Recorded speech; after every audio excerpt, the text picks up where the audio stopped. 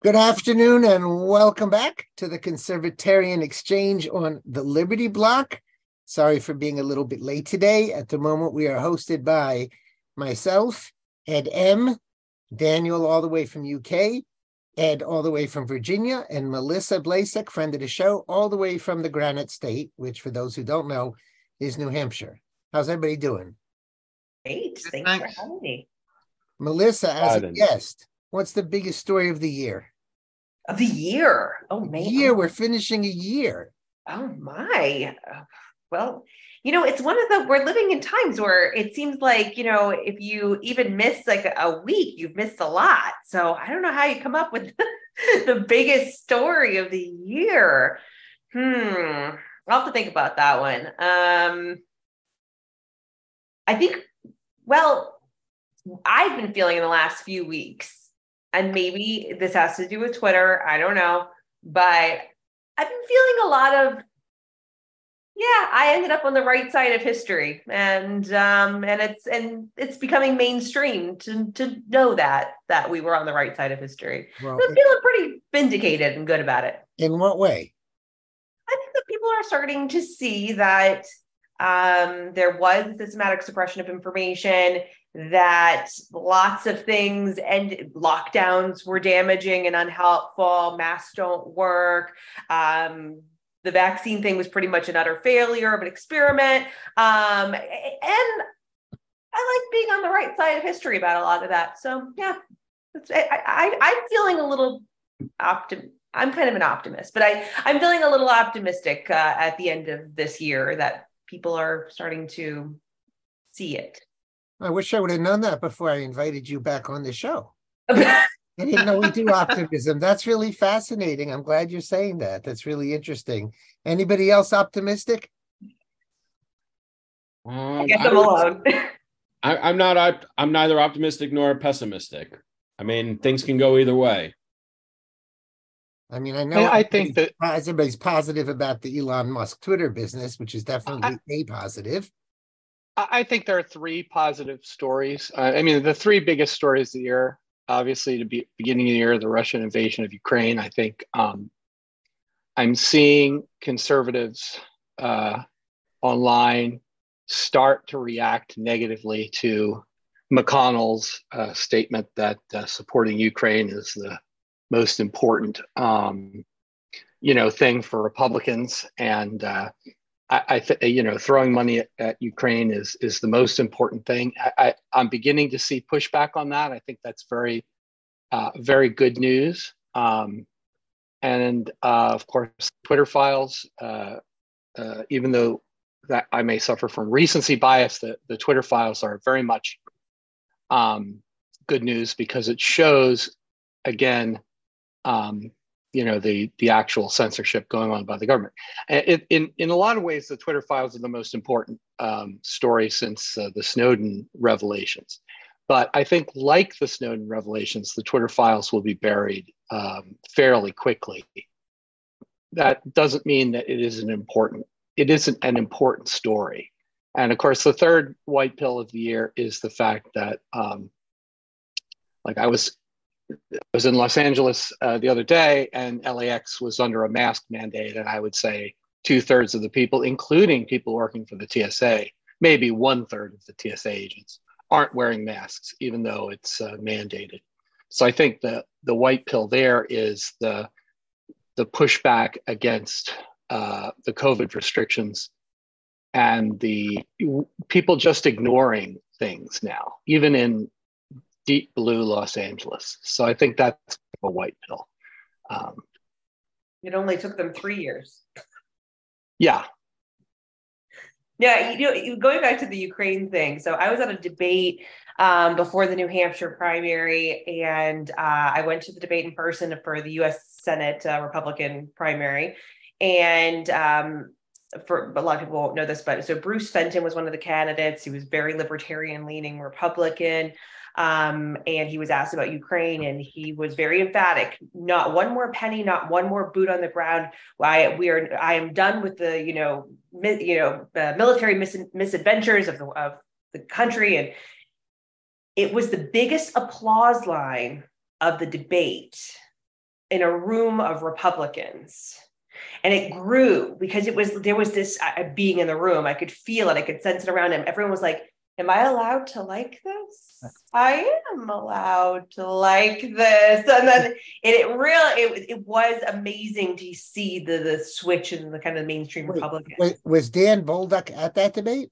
John Bolduc, yes. And he was on the other side, wasn't he? He wasn't more pro? Yes, certainly. Yeah, I mean, listen, he's a general. So, he's a general. he isn't as bad as some of them on that stage, I will say. So we're worse. But so Bruce Fenton was at one end of that spectrum, certainly. Okay, Mike. How you doing, Mike? Hey. What's the biggest story of the year in New Jersey? Oh God, in New Jersey? Anywhere. New Jersey's boring. I tend to agree with what Ed was saying about the Twitter files and everything. I'm not sure that there is a bigger story other than obviously the economy, the inflation, the continuing deteriorating situation, I think globally that we're facing. Those two issues to me are front and center at this point. So, but I think, when it comes to free speech, what Elon Musk has done, I mean, I refer to him now as really he's sort of an imperfect hero. He's not perfect, but he's mostly good. And what he's exposed at Twitter hasn't obviously just exposed Twitter, but it's exposed Google and YouTube and Facebook and all of them because they've all been doing it. And arguably, again, there's no more important issue because of the effect that it has not only on our rights, but on elections. And I think until we get a hold of that and turn that ship around, Republicans generally are going to have trouble. Okay. It's not the biggest story of the year, though. It's kind of closing out the year with everything and with an election that Bannon used to say would give us 100 seats forever, blah, blah, blah. The omnibus bill, which basically says to all of us, it doesn't matter what you fight for, you're still going to get the same turd. The omnibus bill is, I have my favorite expression these days is Democrats light the room on fire and Republicans block the exit. So that's one of the many good ones. Yeah. I mean, the omnibus bill isn't even news, right? I mean, they do it all the time. So, I mean, this is one of the bigger and worse ones, they're saying. This one really outdoes themselves. I'm sure it does. The Michelle Obama trail is the highlight for me. The what? The Michelle Obama trail is the highlight for me. Oh, of the omnibus bill or of the whole year? Of the omnibus bill. Was it 3.5 million for a Michelle Obama trail, nature trail? I hope it just goes out into the woods and stops. I mean, that would be good. Preferably off a cliff. Oh, I missed that one. Oh, yeah, that's in the omnibus bill. Yes, definitely the Michelle Obama trail. It's in there with some other absolute abominations. But again, that was fed to us by Republicans. Did you say Obama-nations or abominations? I didn't say, but I should have said abominations. So, yeah, back to haunt us. And, which always brings the question, is she going to come back to haunt us? But that's more 23 and 2024. I never had the sense that she has any desire for that. But you never know. I've heard predictions that, Democrats aren't stupid. They know that. I mean, they're actually running a commercial in New Hampshire because we're first in the nation, urging it's Democrats, notable Democrats in the state of New Hampshire, urging Joe Biden not to run. Did everybody see that? Because I saw that. Everybody saw that commercial? I'm not sure that I've seen that one. Oh, yeah. Melissa, if you have it, you should put it in the chat. I will find it. It's pretty amazing. It's very interesting. But who ran the commercial? Go ahead. New Hampshire Democrat Party, I believe, is running a commercial, and they're very notable Democrats in New Hampshire who are saying, "Please don't run Joe Biden." And I don't think they're that dumb. I think that it's possible that Joe Biden doesn't run, and wouldn't Michelle Obama just wipe the floor with any Republican? Didn't New Hampshire lose its first in the nation status? Oh, yeah, we could talk about that. Some people care about that.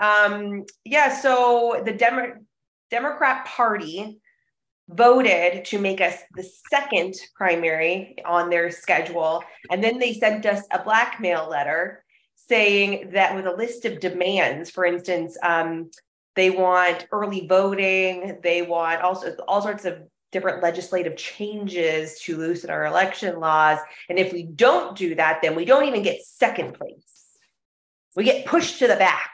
And how about Republicans? Are you still first with Republicans? Yes. Okay, so it's only. And what will happen? So we have a law that says that we have to be the first in the nation primary, but the Democrats don't actually have to put anybody on the ticket. So what I believe will happen if the Democrats keep this up is that there will actually just be a blank Democrat ballot.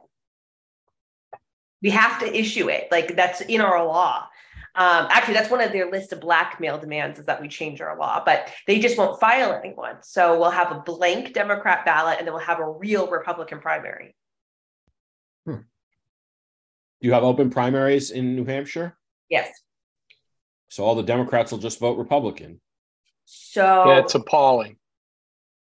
So you have to be registered independent. You can't be registered Democrat and vote, but you can be registered independent and vote in either primary. It is a problem.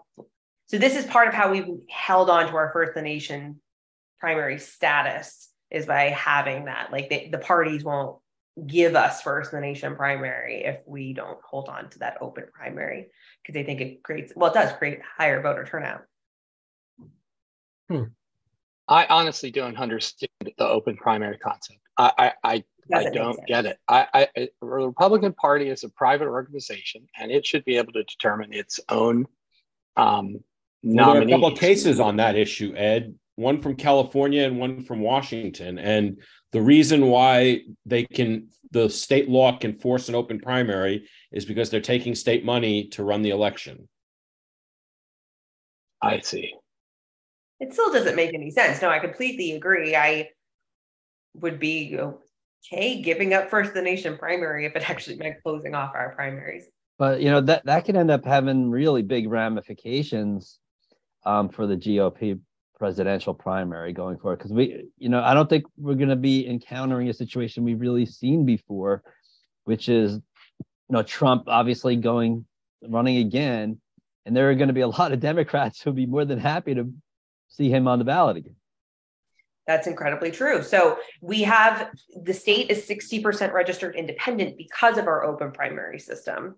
Now, you have to realize, when you actually look at the voter list, most of those 60% fall very squarely into one camp or the other, actually. Okay. But that means that a lot of them actually very firmly fall into the Democrat camp, but they very well could vote in a Republican primary. That actually happened up in Belknap County. There was a Democrat-run organization that sort of came in and pretended to be nonpartisan, but they wanted some Republican reps out in the primaries, and they kind of put their own little people in, and then they got all these very much Democrat, very liberal registered independents, and they got them all to turn out and vote for these other people and kick out the Republican reps.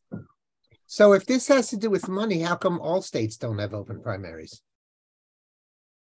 It's not that they're required to, it's that they're allowed to. State can say we don't require an open primary, but the Supreme Court decisions that I'm thinking of held that because the state was the one paying for the primary, it could condition that payment of funds on keeping the primary open to all. So the state could. Yes. Okay, the state party, basically. The state legislature. So South Carolina's primaries are open because of the state legislature? Yes, which has been controlled by Republicans since 2001, both houses, and I believe the governorship. They've had a trifecta for over 20 years. And I know, because I was actually part of a campaign in 2014 to try and close the primary. The campaign included petitioning the legislature, filing lawsuits. They wouldn't do it.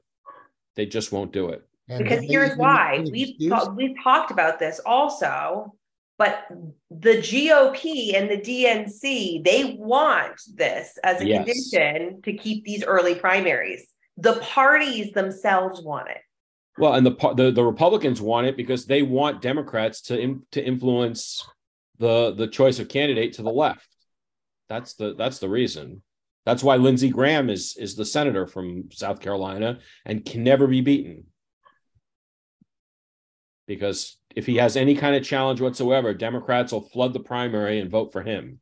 Mm-hmm. He will never lose a primary. Yeah. So once again, it boils down to Republicans. I think somebody said something about locking a door. I think somebody said. Republicans block the exit. Yeah. Democrats light the room on fire. All right, Daniel, since you're with us all the way from UK, obviously the biggest story there is Meghan. And the second biggest story is the king. I can't believe I'm saying the king telling Andrew where to get off. Yeah. I think I think your biggest issue is the fall of the governments. The different prime ministers. The destruction of the Conservative Party. The complete collapse of the Conservative Party. Let's talk about Meghan and Andrew. Then we'll get to serious stuff.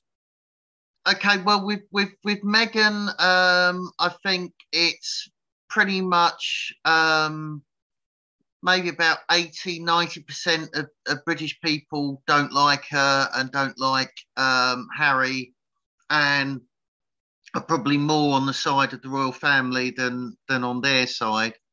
And the support they do have is probably amongst younger people and amongst people who tend to be woke themselves, TikTok, so right? Outside of woke people, they have very little support, and most people kind of detest them. We had a little controversy recently. I don't know if you saw about the TV host Jeremy Clarkson. And he made comments on Meghan. And of course, what we've had happen, it happened to Piers Morgan as well, is that when we've had prominent people criticize her harshly, the entire media establishment has tried to drive them out of a job straight away. Even though those people who are criticising her harshly are reflecting the views of the majority of the populace, really. Jeremy Clarkson made a kind of joking, satirical comparison with Game of Thrones, and a scene in Game of Thrones where Cersei Lannister was made to do a walk of shame naked. And immediately, of course, we had all the kind of it's misogyny and he's a dinosaur and all these people coming out who've obviously never heard of satire. And of course, the race card was played yet again. But I think it's one area where it's quite good in a way because they keep playing this card. And the more they play it, the more people cotton onto it and realise that it's just a means of silencing anyone who isn't woke. My sister watched the Netflix series. There's not enough money in the universe to pay me to watch it, but she watched it, and don't worry, Ed. They'll print it for you if you want it.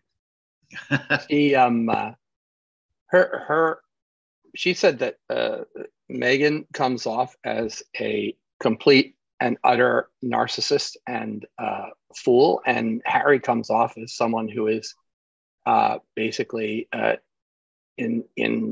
enthralled, Stockholm syndrome to this person. Now, is that kind of the way? That's the way people in England take it, or and the people who support her, have they even watched it? Do they even know what narcissism is and narcissistic personality disorder? Well, no, because that's them as well. So they're seeing their own character traits reflected, and they like that. I see. He talks like someone who's been held hostage in a 15-hour seminar by feminists or. Can I ask? I want to ask you intellectuals a question. I know you guys are very highly educated. What's the Greek word for people who hate redheads? Because we have to start calling it, red hair phobia. There must be a Greek word. You'd have to look up what red is. I don't know in Greek. But All right, 'cause I'm surprised they haven't used that one yet. He has mentioned it, hasn't he? He's mentioned about the prejudice he suffered as a ginger. He did say that. Okay, He has there you actually go. made comments on it. So ginger phobia, we got it. Yeah. Okay. And quickly, what's your opinion on the Andrew thing? Finally, I think probably that's a case where privilege has been a disadvantage because if you look at why is it that Andrew's the only one who's been exposed of the client list, the Epstein client list, and I think it's because everyone knows that the royal family can't respond effectively except by paying people off. And they know they've got a lot of money. They know that they will pay up to hush it up as quickly as possible, and that's what happened. Well, I mean, I think the the point of the whole Epstein thing was to get dirt on various people, and I think Andrew found himself sort of outside the politically powerful bubble that all of the Epstein client list in the United States has found themselves. And there was this girl who was, I think, 17 at the time, and she kept making a big deal out of it. And I don't begin to understand the legality of what her suit involved, but I think the royals are fodder for the tabloid press here in the United States, as well as they are in the UK, whereas someone else might be shut down immediately. The Bill Clinton, for instance. I mean, nobody's going to talk about him. Now, she was just arrested this year, right? Sorry? Yeah, was that this year? You mean Ghislaine Maxwell? Yeah. In New Hampshire. Yeah, there was a rumor that Melissa was the one hiding her in New Hampshire. That's what I heard. I think it was 2021. Was it 2021? But nobody in America who's prominent is ever going to get, outed from that list, right? That's a dead story. I think the thing not is, unless Elon Musk buys the FBI. Yeah, well, I mean, it's true. But again, if it's someone who is out of sorts with the establishment, they will get outed. But Trump isn't one of them, or he would have been outed a while ago. Elon wasn't one of them, or he would have been. And Elon really isn't a conservative, but he's sort of on the outside. Right, but Dershowitz kind of straddles that line, and yet, he's sort of able to stay out of it if he's in it. Yeah, they might not have, I don't know what the FBI has, but there might not be anyone external to Dershowitz who is believable, as believable as this woman was who, what's her name? Who had sex with Prince Andrew. I think that the Prince Andrew thing as well, there's obviously the moral thing, which is incredibly sleazy for a man of that age to sleep with a 17-year-old. But once we get over that kind of moral objection, just looking at in practical terms, Andrew did everything wrong in how to deal with a crisis like that, and a dent to your public image of that. Because what he should have done is kind of confessed immediately, but in a way that controlled the narrative for himself. And, anyone giving him good advice would have said to him, admit that if it's actually happened, admit that it's happened, but she's over the legal age of consent. You weren't sure of what the circumstances were, and you deeply regret it. And that would be the standard political response that you'd get from someone who's actually a politician. But Andrew obviously isn't a politician. Let me ask you a question. So Charles obviously survived his scandals. And are the Brits surprised that Charles would throw his own brother under the bus? I don't think that most British people see it like that. There's a lot of British people who respond by saying they don't like Andrew and Andrew's a nonce now. They will call him a nonce outright. So Charles setting him aside looks like the responsible and dutiful thing to do, really. But there's always been some tension between Andrew and Charles anyway. That they've always clashed. It's a weird thing in the sense of the way the United States works, right? The United States has decided that it can enforce US law on non-US people outside of the United States. And I'm not defending having sex with 17-year-olds, but if this Epstein Island is a part of the Bahamas and Prince Andrew had sex with a 17-year-old in the Bahamas, that is not a crime the United States should have any jurisdiction over. Just like if I were mugged in Paris by someone, I would not expect the FBI to investigate and to put an indictment on my mugger. That's the French police's job.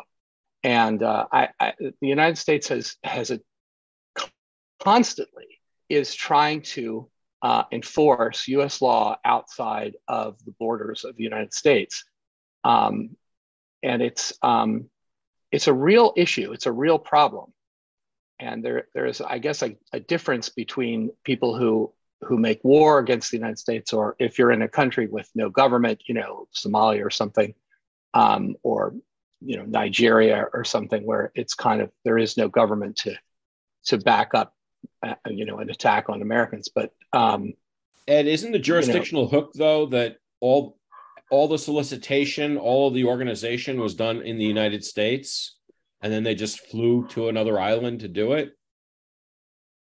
Potentially, I don't know what the legal justification is, and I am not a lawyer. But again, the crime, see, the weird thing is, like, I don't even know whether it's a crime, right? Because as has been pointed out, what is the age of consent? Is it 16? I mean, in many states it's 16. So I think they're just I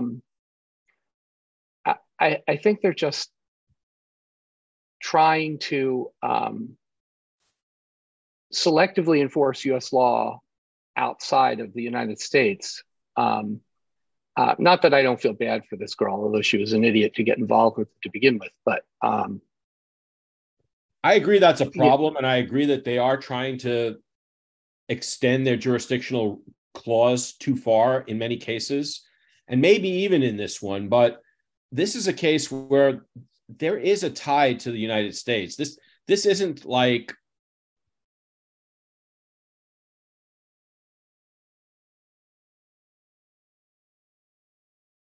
right. I mean, there's no connection to the United States.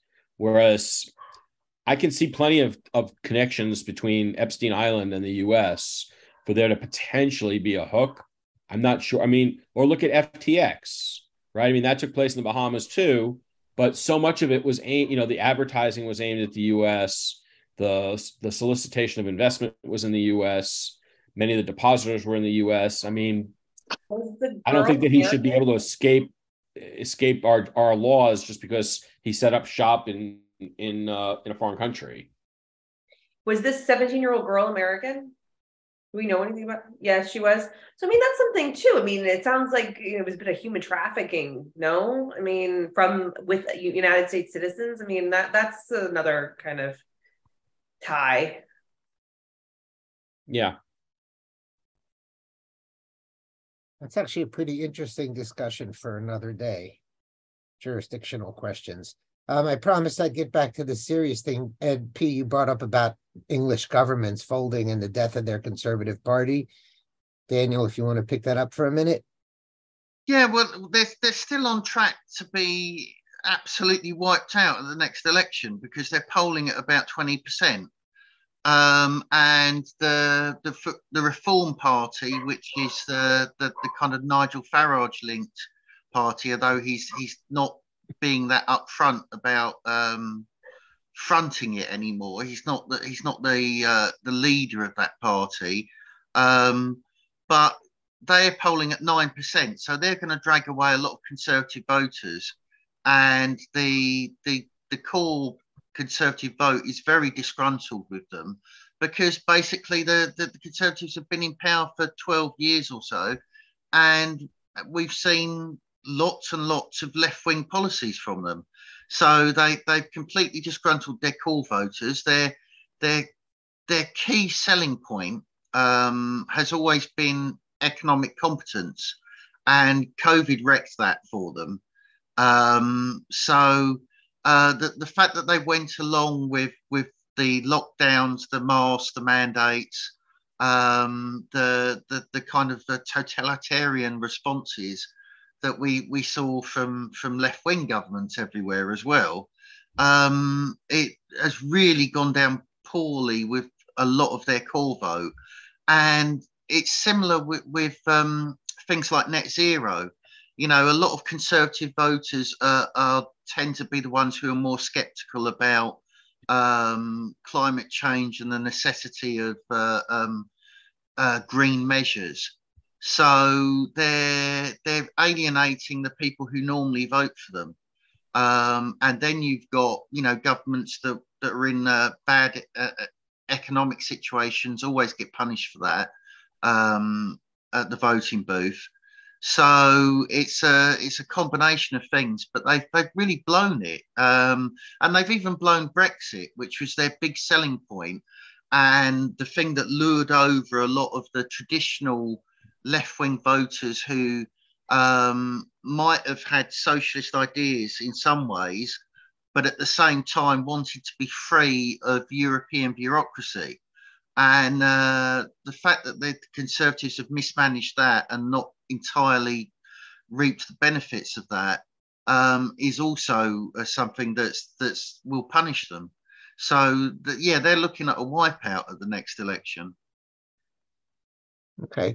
I want to posit that one of the biggest stories of this year was the Durham report being released. No? What? You mean the Bull Durham report? I guess the Durham report is right under the report on who leaked the Supreme Court decision. Yeah, right. But again, if enough time goes by, nobody cares. You know, the funny thing is we should talk about all the stories that ought to be big news that people completely forget about. All of the mass shootings committed by non-white people, the Las Vegas shooting. No one has any curiosity about that.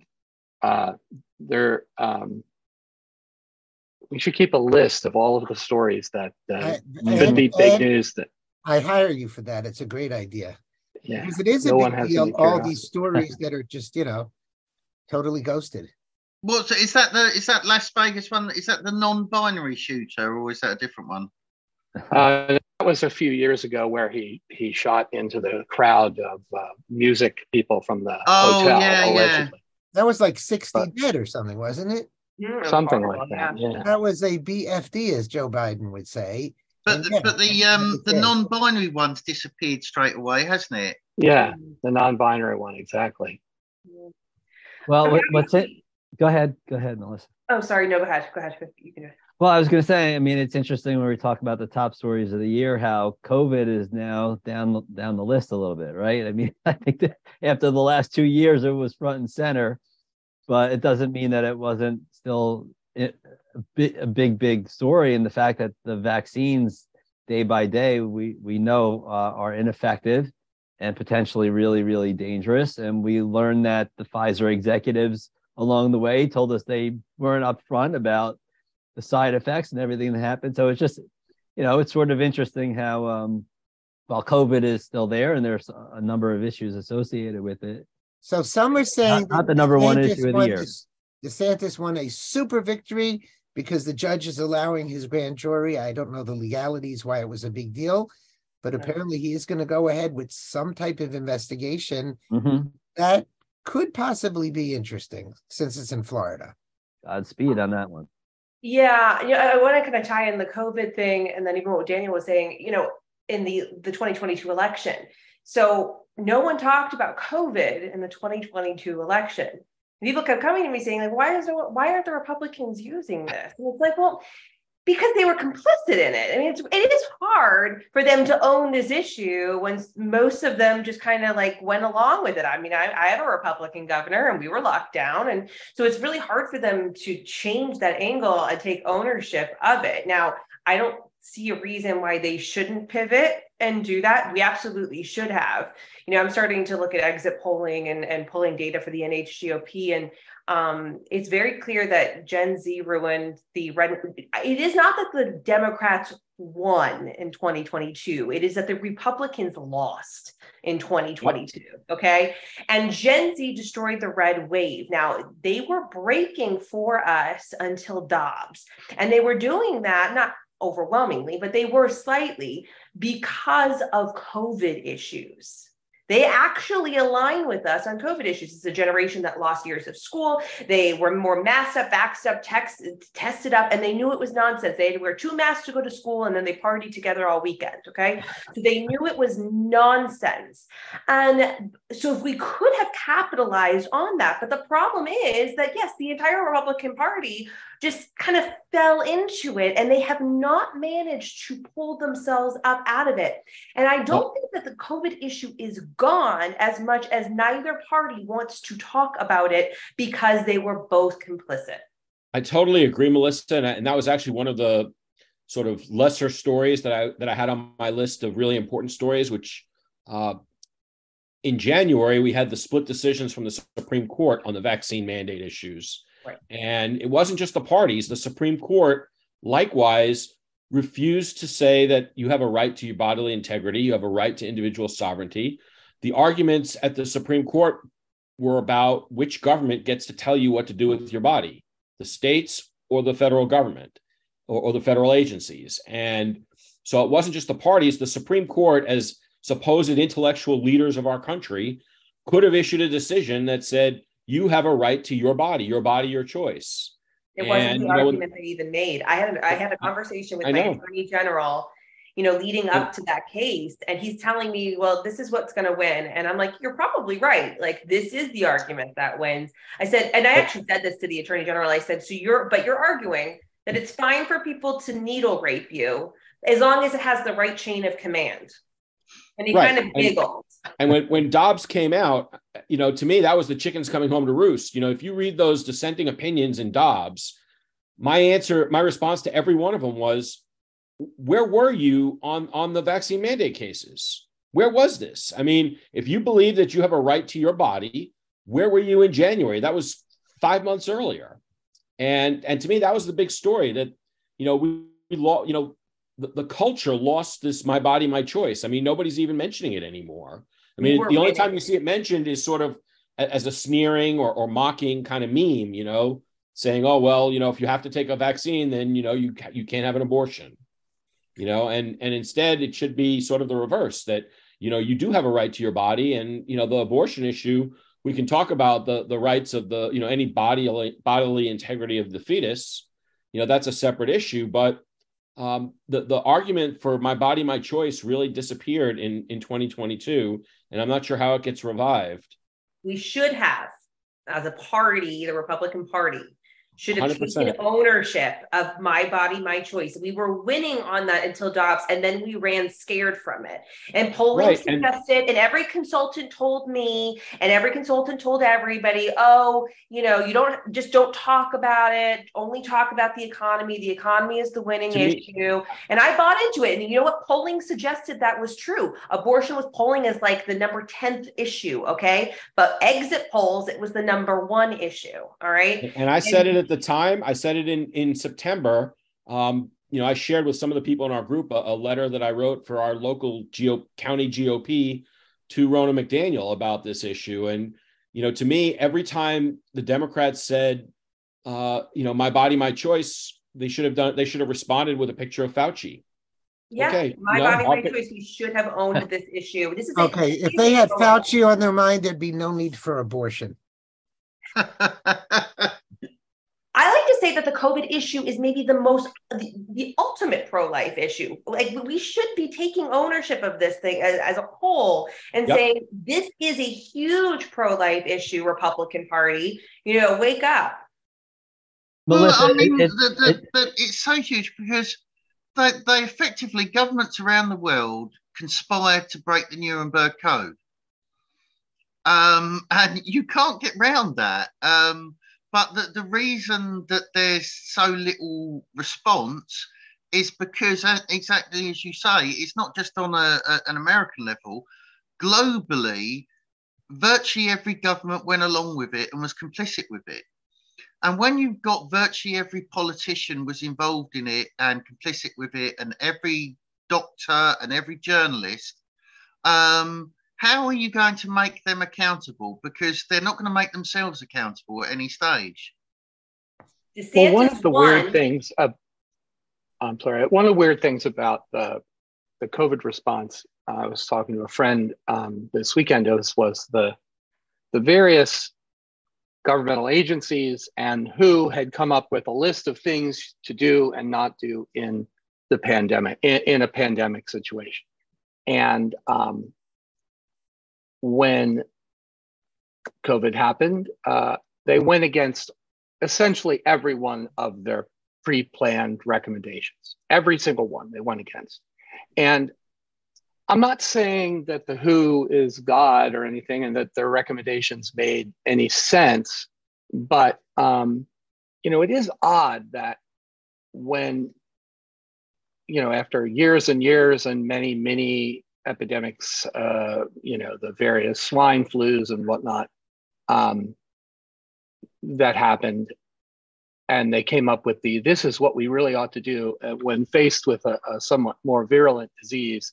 They went against all of them, and I either they did that because they are completely incompetent and were just grasping at straws, and I think that's part of it, or they did it deliberately as a way to destroy President Trump. I think that's also part of it. Never let a good crisis go to waste, Ed. Come on. Yeah, never let a good crisis go to waste. Or because I do think there is a power lust behind these bureaucrats that I think,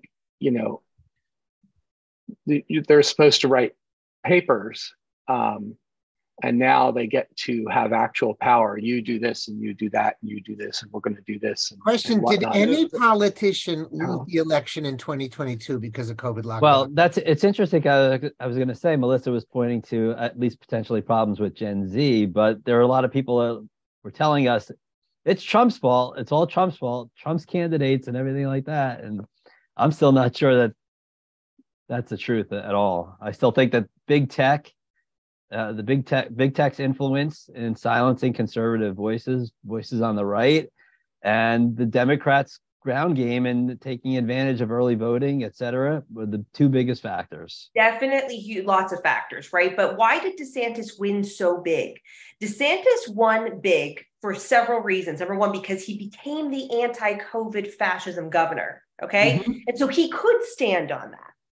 And he could wave that flag very proudly, and it works. I know Democrats in Florida who voted for him, okay? Democrats who voted for him. And I know gay Democrats who voted for him. They didn't care about the Don't Say Gay bill. They were just they love the COVID stuff, right? So he waved that flag so proudly because he could, because he had taken ownership and he had led. And because he is such a good leader, he also, unlike what happened in a lot of states like my own, he really could be that strong force, and he pulled the entire state together. He fights with his legislature a lot, okay? But when it came to that election, they're one big happy family, one big team, and he pulled all of them. And because he had so much money, to use. So there are two big money workhorses in the GOP right now, Donald Trump and Ron DeSantis. And Donald Trump sat on his money and he didn't share a penny. And Ron DeSantis used it for his entire state to bring them to victory. And then, yes. And I think Yeah. Mitch McConnell used a lot of the, Senate money to prop up his buddies who didn't really need propping up, and to starve some of the candidates who are, MAGA or not particularly swampy. And I think that's why we lost a seat in the Senate. I think there's a difference as well in the position of a position of an existing governor wanting to do very well in his own state, and the position of an ex-president. The money that Trump has built up is money for a 2024 presidential run, and it should be down to the GOP. It should be down to the party to fund the 2022 election runs of other Republicans, surely not down to Trump. Yeah, but you have to realize there's only so many high-end donors for any given cause. Right now, the high-end donors are giving to two people in the Republican Party, Ron DeSantis and Donald Trump. They're not giving to the RNC. People are really harping on McCarthy and McConnell's funds, and that is true. They were significant, but not nearly as significant the amount of money that Donald Trump had. So I get, I was fielding calls sometimes from some of the Republican nominee candidates at the federal level being like, oh, what do you do? I get my Donald Trump endorsement a week before the election, which is only, basically a negative. I thought it was going to come with some money at least, and it didn't even come with a penny. It usually does come with money, but it's all about him. It's all about him and his, there just wasn't money left over after everyone gave to Trump and DeSantis. We also, Bill Clinton gets credit for this. He decided that, back in the day that there was no way to victory for the Democratic Party if they were specifically against millionaires and billionaires, as Bernie would say. And so he changed to a more business-friendly, policies, and sucked in, over the next 8 years, sucked in a lot of the millionaires, billionaires to the Democratic cause by not being against, business, being more in partnership with business. Whereas I think the Republicans were in fact the party of business for a while, and now the Democrats have become the party of business, and Republicans are the party of middle class and poor people who don't have a lot of money to spend on elections. Now we have downright I've said it on we the don't show even have before. The party of big business, not small business. Though. Ed, I've said it on the show Yeah. before. I think that Clinton's major move was the antitrust suit against Microsoft, which on its face is pretty anti-business, but he basically took a big club to the biggest guy on the block and beat him up. And everybody else said, we got to fall in line. And they did. And that's where I think things changed. I think it was the Microsoft antitrust suit and the settlement that he got out of Bill Gates.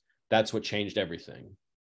I think as well, there's a difference in that people on the right think that their rhetoric and their policy has to match. And people on the left don't think that way. The rhetoric can be very anti-business, but if getting into bed with a particular business advances your cause, they do it. And it goes right back to sort of Alinsky and the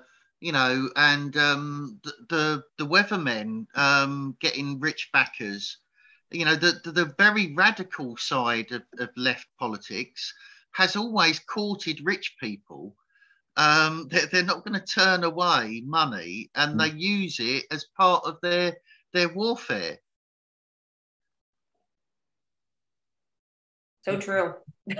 So true. I'm being slightly infected by Melissa's optimism here.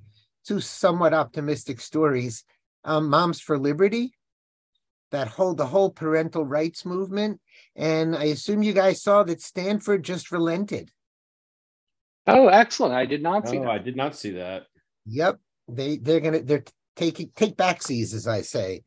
Yeah, even though they spent millions of dollars in 18 months or something coming up with that crazy list, they decided they're going to put it on hold or put it on the back burner or get rid of it. So we I can wish play they would American again. vaccines on the vaccine booster, man. I had just had a family member, distant family member, die of cancer. The cancer was, in remission and being managed very well. And then, he had to get various boosters for his job in California, and then he came back with a vengeance, and he died. And I think that the Stanfords of the world are going to put themselves in a lot of potential liability by enforcing this vaccine mandate on their students, when the students will, a lot of die suddenly is going to go on. I don't think there's going to be legal liability, Ed. That's why the fraud angle is in Florida is so important. That's sort of, DeSantis's play here is to say that there was fraud. I obviously there has been fraud, but that's fraud in the bunch of guys sitting around saying, hey, they lied about their product, fraud, right, rather than sort of the legal, whatever fraud ends up being in some sort of legal terms. The real problem is that the fraud, the customer was the government, and the government knew what was going on and was totally okay with it. So they really weren't defrauded. It was a conspiracy is really what it was. But were the states aware? I actually contend that the states were not aware necessarily, which is why, Florida going after this is important as the state of Florida, right? I mean, I can tell you, like, the states just are given these vaccines. They don't know anything about them other than the FDA. So when I, thought I was going to win re-election, I had written a bill, and it was more of a messaging bill than anything else. It's not like I really necessarily thought it was going to become law, but it's a bill that says that the state of New Hampshire will neither purchase nor distribute nor promote any pharmaceutical product that hasn't had human clinical trials. Okay.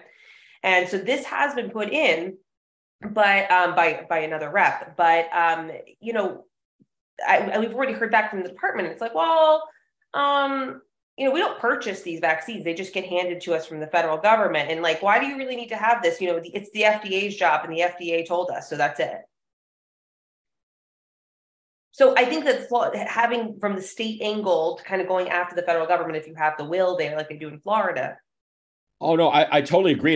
It's a great idea. I hope it works. I would like for it to work. I think there's a chance it works, but there's a chance it's not going to work, because I think that there's collusion between the governments and the vaccine manufacturers. Ed, can you do us a favor and explain to us layfolk, why is the grand jury the mechanism and not attorney general kind of thing? That's a creature of Florida state criminal law, and I really don't know.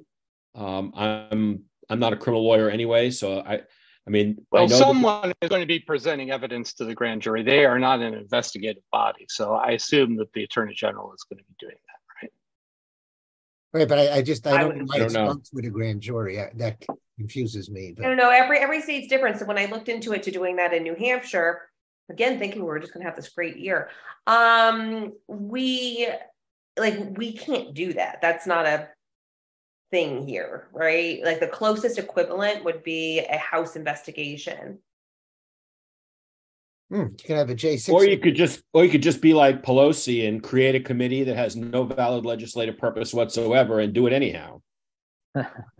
Well, going back to the stories that are big stories that are also not being mentioned, is 1 full year more has passed with those people in jail.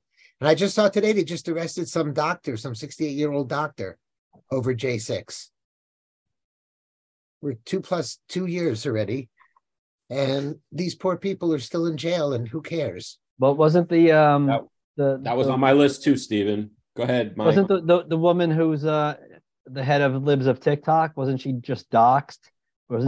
Wasn't she found to be? She was doxxed a while ago by Taylor Lorenz from the Washington Post, and so she showed her face. Yeah, I mean, He just showed her face. I saw something about facial recognition, and they found that she was on the or at the Capitol on January 6th. Oh, that I haven't heard. Are you serious?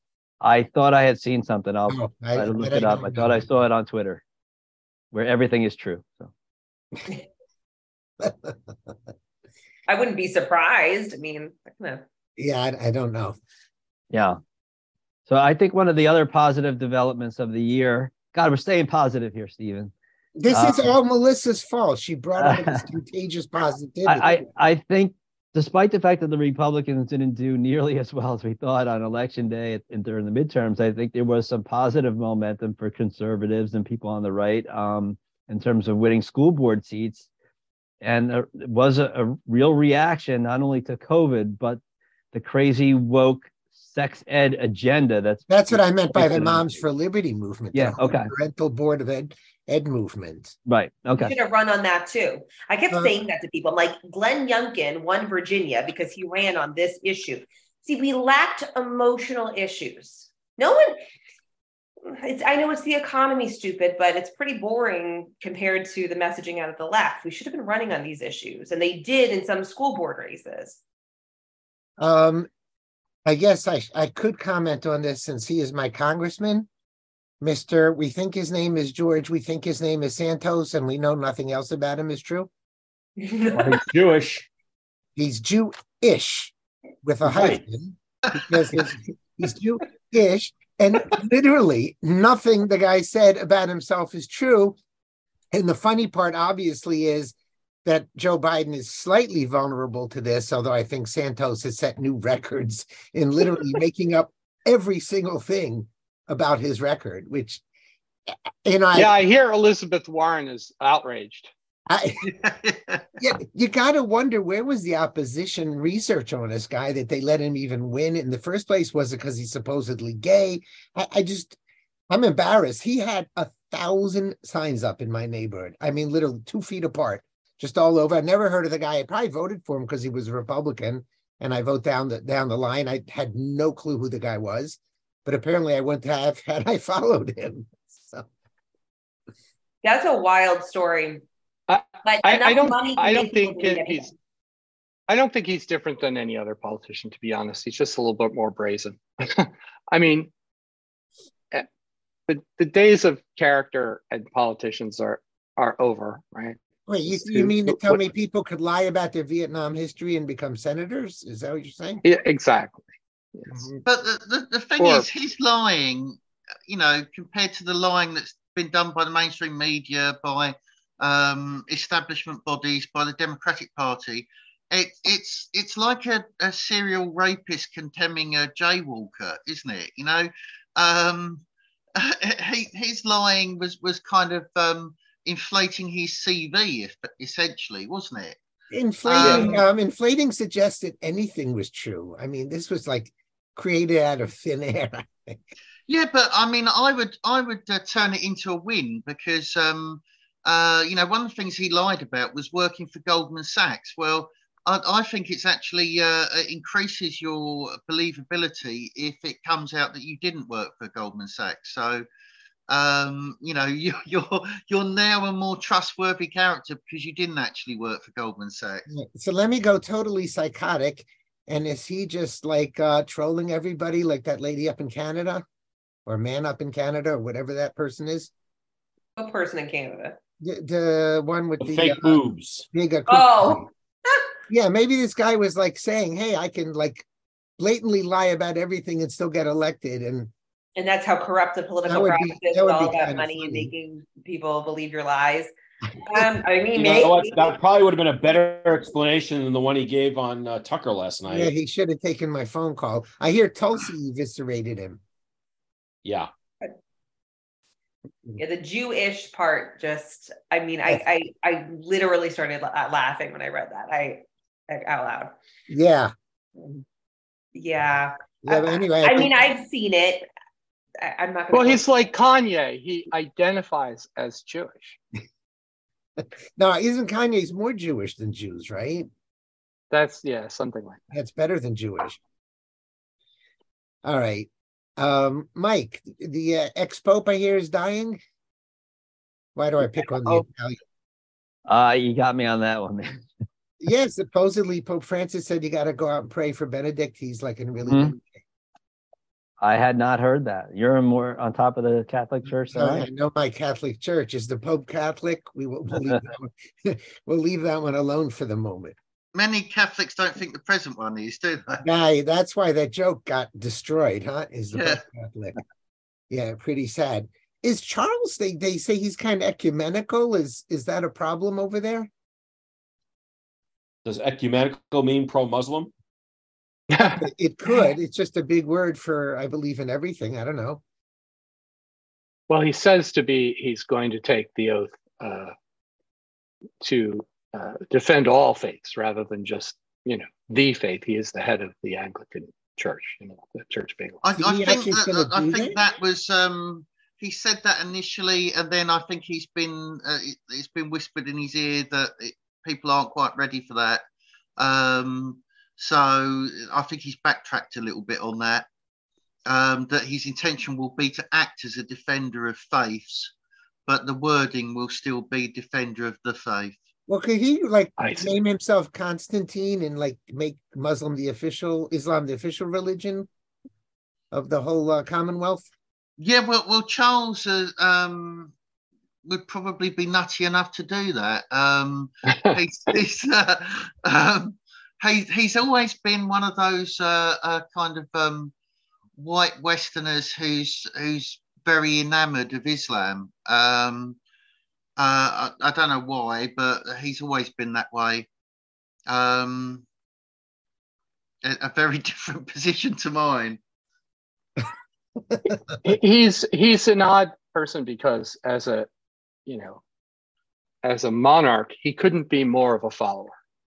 I don't think he's had an original idea or an idea that went against the herd in his entire life. And, it's a far cry. The only way he goes against right? the kind of liberal mainstream was probably on architecture, because he's very much a traditionalist on art and architecture.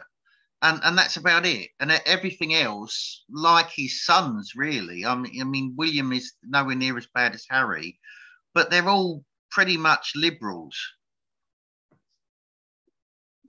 Surprising, huh?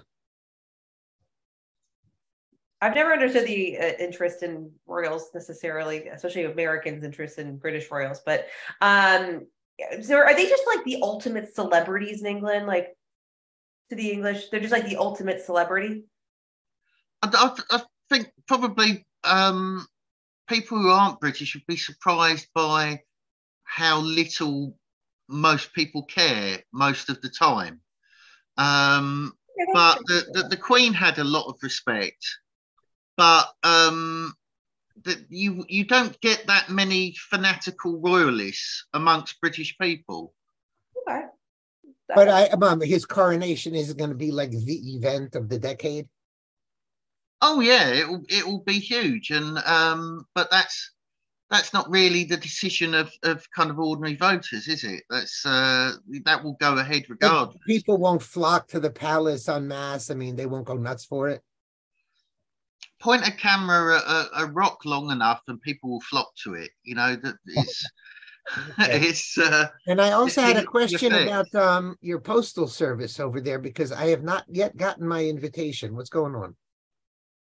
Oh, I'm very sorry. Yeah, obviously I'm going to be attending the coronation, but I'm only allowed 14 guests, I think it is, and none of you make the cut. So, ooh. Not even Melissa. We haven't bought enough books yet. We need to buy more books. Yeah. It flags up on my screen. If you buy 10 or more, then you've got a chance, All right. There we go. You can win a luxury booth or something. Yeah. I sometimes think that Americans want there to be like royals, that they want American royalty. I think that's like on the left they do. I mean, historically, you think about the Kennedys and even the way the Obamas have been treated. And then you get somebody like Meghan Markle, who's a twofer, right? I mean, you think Hollywood and royalty, British I royal think people family. on the right I are mean, just you could as say that much Fauci for is like royalty, that now. Mike. I mean, he's been elevated to such a status, you know. The Republicans are just as much into royalty. I mean, the Bush family, The new news in New Hampshire. the whole notion of people being next, Trump thinking that he's entitled to the nomination, and that even whatever happens in 24, DeSantis is in line for 28. I mean, what is that if not royalty or some sort of royalty mindset? I mean, people should have to earn their positions, all of them. Oh yeah, I don't know why people think people get upset. Republicans get upset with me when I start talking something about maybe Trump not being the person in 2024, and I'm like, am I required to carry water for him for 12 years? Since when do we have to like devote the entire party to one man for 12 years? But I'm surprised there's so much backing for him up there in the Republican Party. I No, don't mean not like within the party. No, The not like leaders- within like people who are in politics. No, but in the base, yeah, there are still the diehard kind of cultist, Well, listen, folks. I mean, My experience is that a lot of the religious conservatives are really supportive of Trump. Really? Yes. So we're not a very religious population overall up here. So I don't know if I see a correlation there, but they're definitely like this group. A lot of them were John Bullock supporters, and they have this like worship. well, listen, I mean, I had shared with you guys, a friend of mine is a pollster, and he did a poll up in New Hampshire, and he posted all the findings on Twitter. And so I think what he found was that, yeah, there still are Trumpists out there, that they are into his personality. It's not just the policies, but it's him.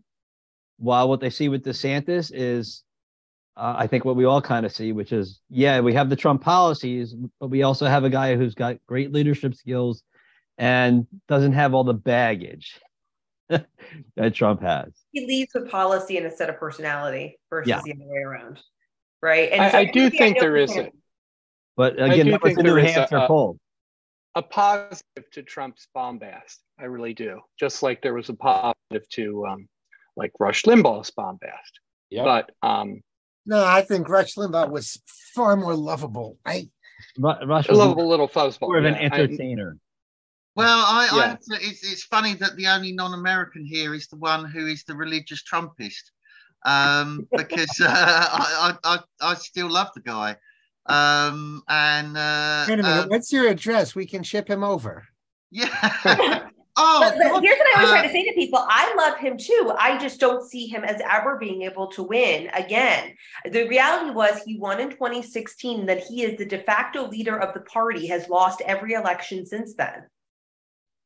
I don't see it as him losing it. I see it as a combination of Democrat fraud and Mitch McConnell type complicity. It doesn't matter Daniel, what let me it's ask you. called. Let me ask you It's still two the things. reality. Let me throw two things at you, Daniel. Number one, just this week Trump came out in favor of McCarthy. So how can you say it's all about the McConnell conspiracy when Trump is backing McCarthy instead of some upstart who He's might making phone calls, man. He is literally calling and trying to whip votes for McCarthy right now as we speak, and for the omnibus. And number two, well, go ahead. I'll let you deal with that one. It's not what I'd advise him to do. He But backs the swamp. The thing is, it's odd because we're told at one and the same time that he's created this civil war in the Republican Party because he's selfish and bitter and shoots his mouth off and can't control himself. And we're told all of that about him. And at the same time, he has gone out and campaigned for Republicans, long past the time where a lot of people would have given up and said these people don't deserve saving. And he's like also, who has he saved? he's taken on huge. Yeah, no, he lost, man. It was to people's detriment that he came out and helped them, because it did not help. Because that's my biggest issue with Donald Trump. He is unelectable. He's just unelectable. There are not enough people who like him. He's kind of poison. He poisons people's campaigns. I think that's just sort of accepting the other side's perspective on him. to be honest. And you know, I agree. I can see people saying that a lot of the things that the actual specific tactics that DeSantis has used have been great. And I can understand people preferring DeSantis as a candidate on the basis of some of the measures he's taken as governor.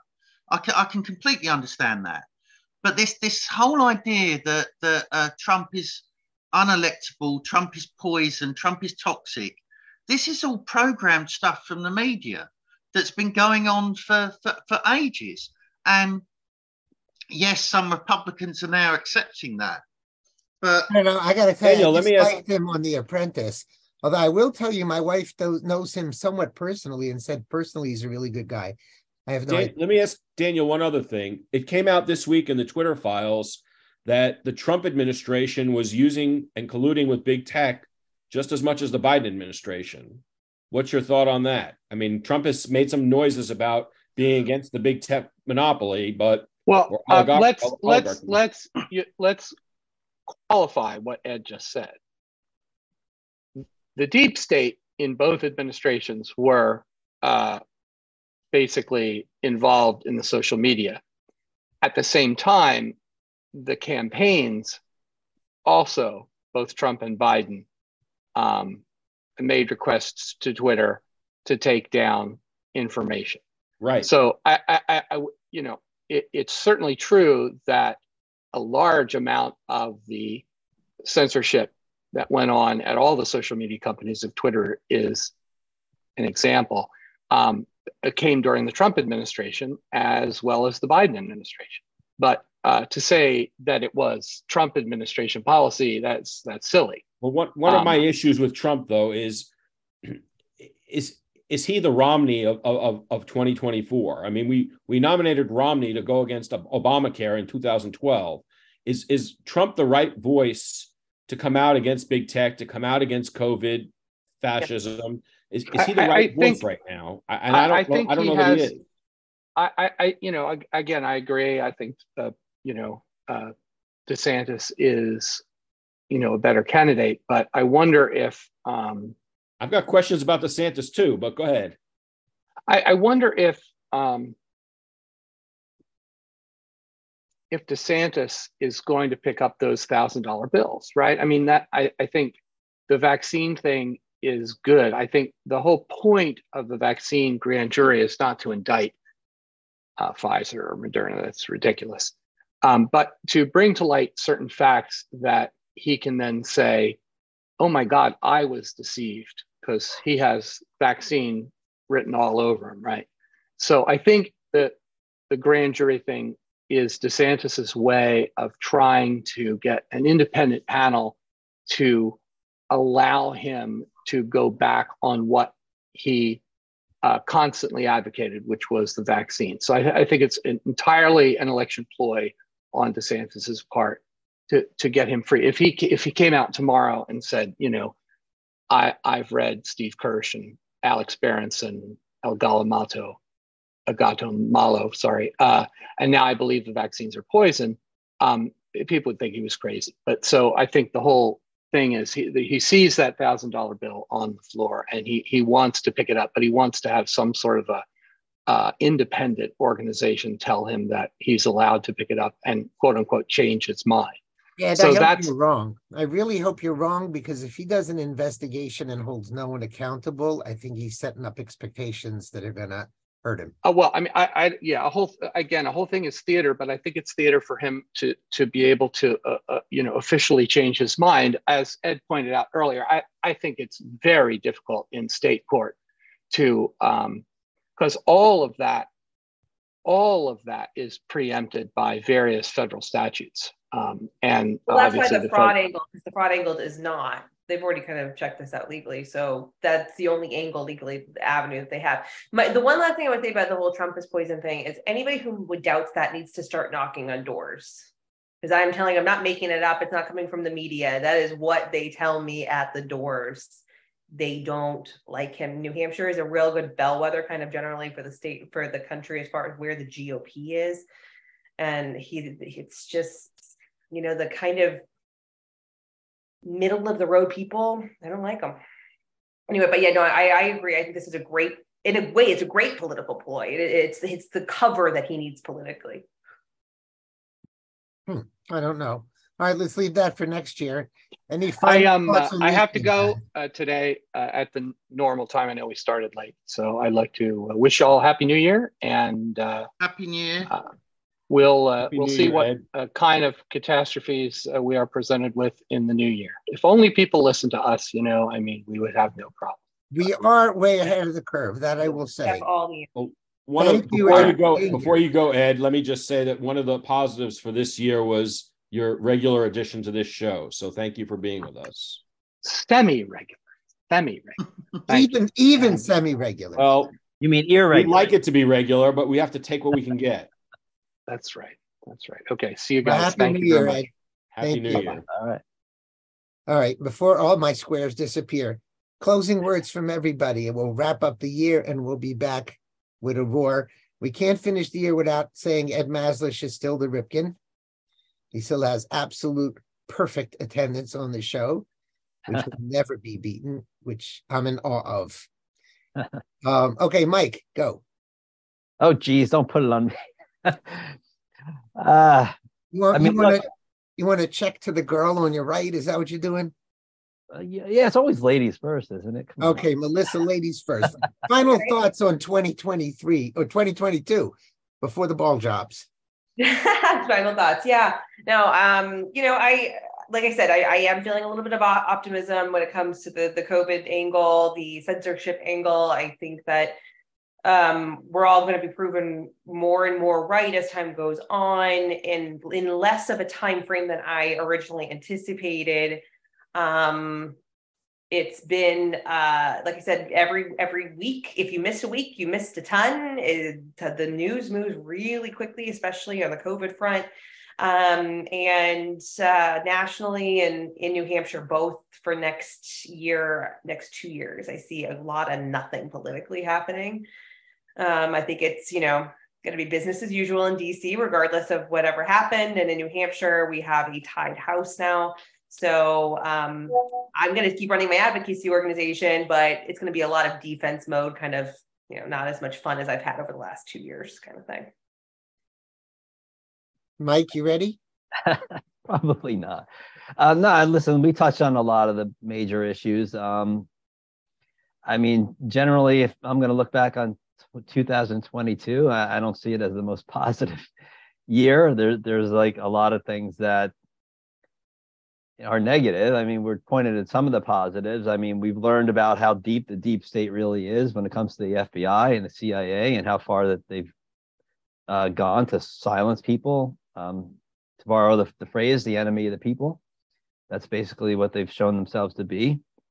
The midterm elections were a disappointment. There's no way around it. What happened, no matter what the real causes were, and there are many. The Republicans really to barely win the House, not make gains in the Senate, it just was not good. I think as I mentioned at the outset, the economy generally here and globally is a major concern going forward.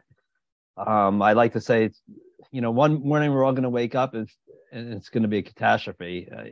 It's just what it seems like. So, I don't know if there's much to look forward to next year. I agree with Melissa. It's going to be a status quo type of year.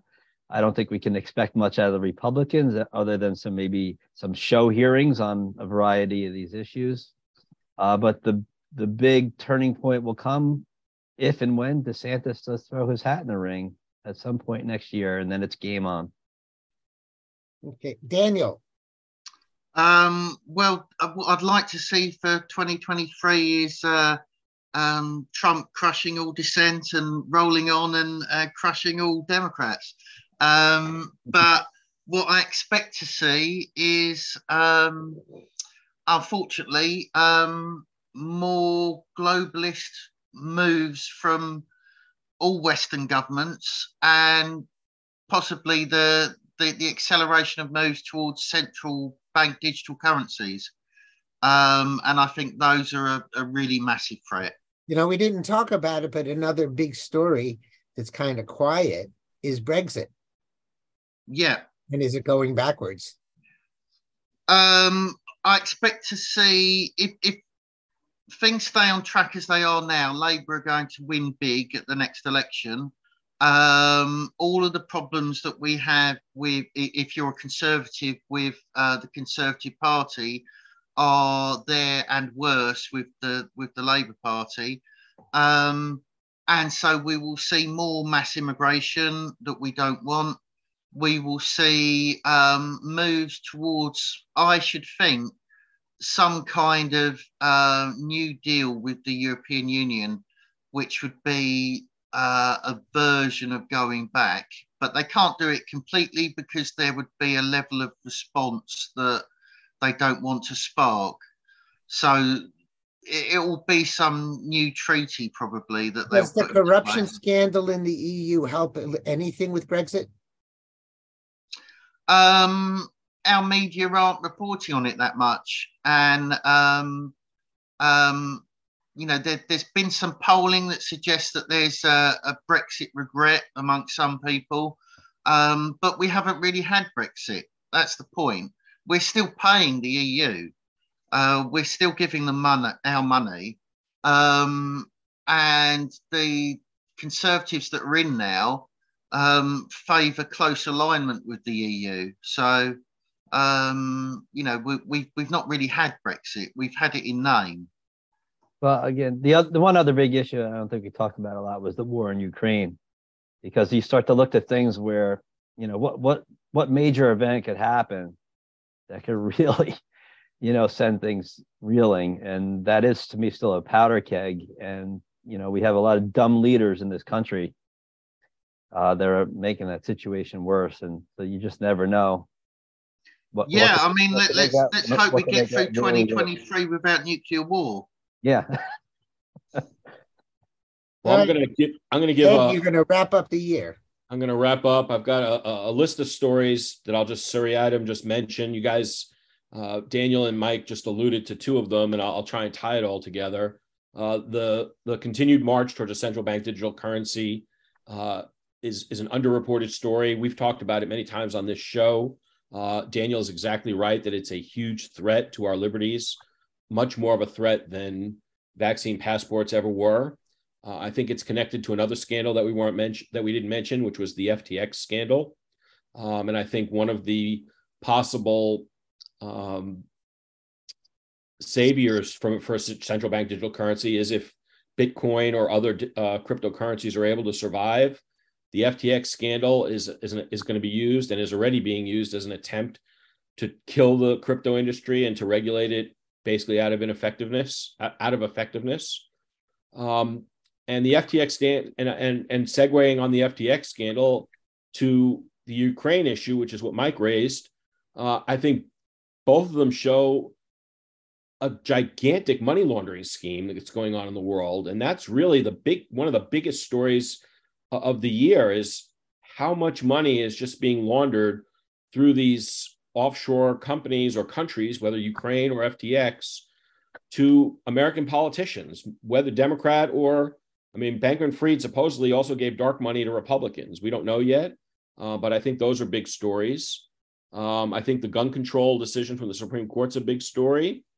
The border crisis, we haven't mentioned it once on this show today, huge story. The Canadian truckers and Trudeau's fascist response was a big story. The protests in China and Iran, and a big story that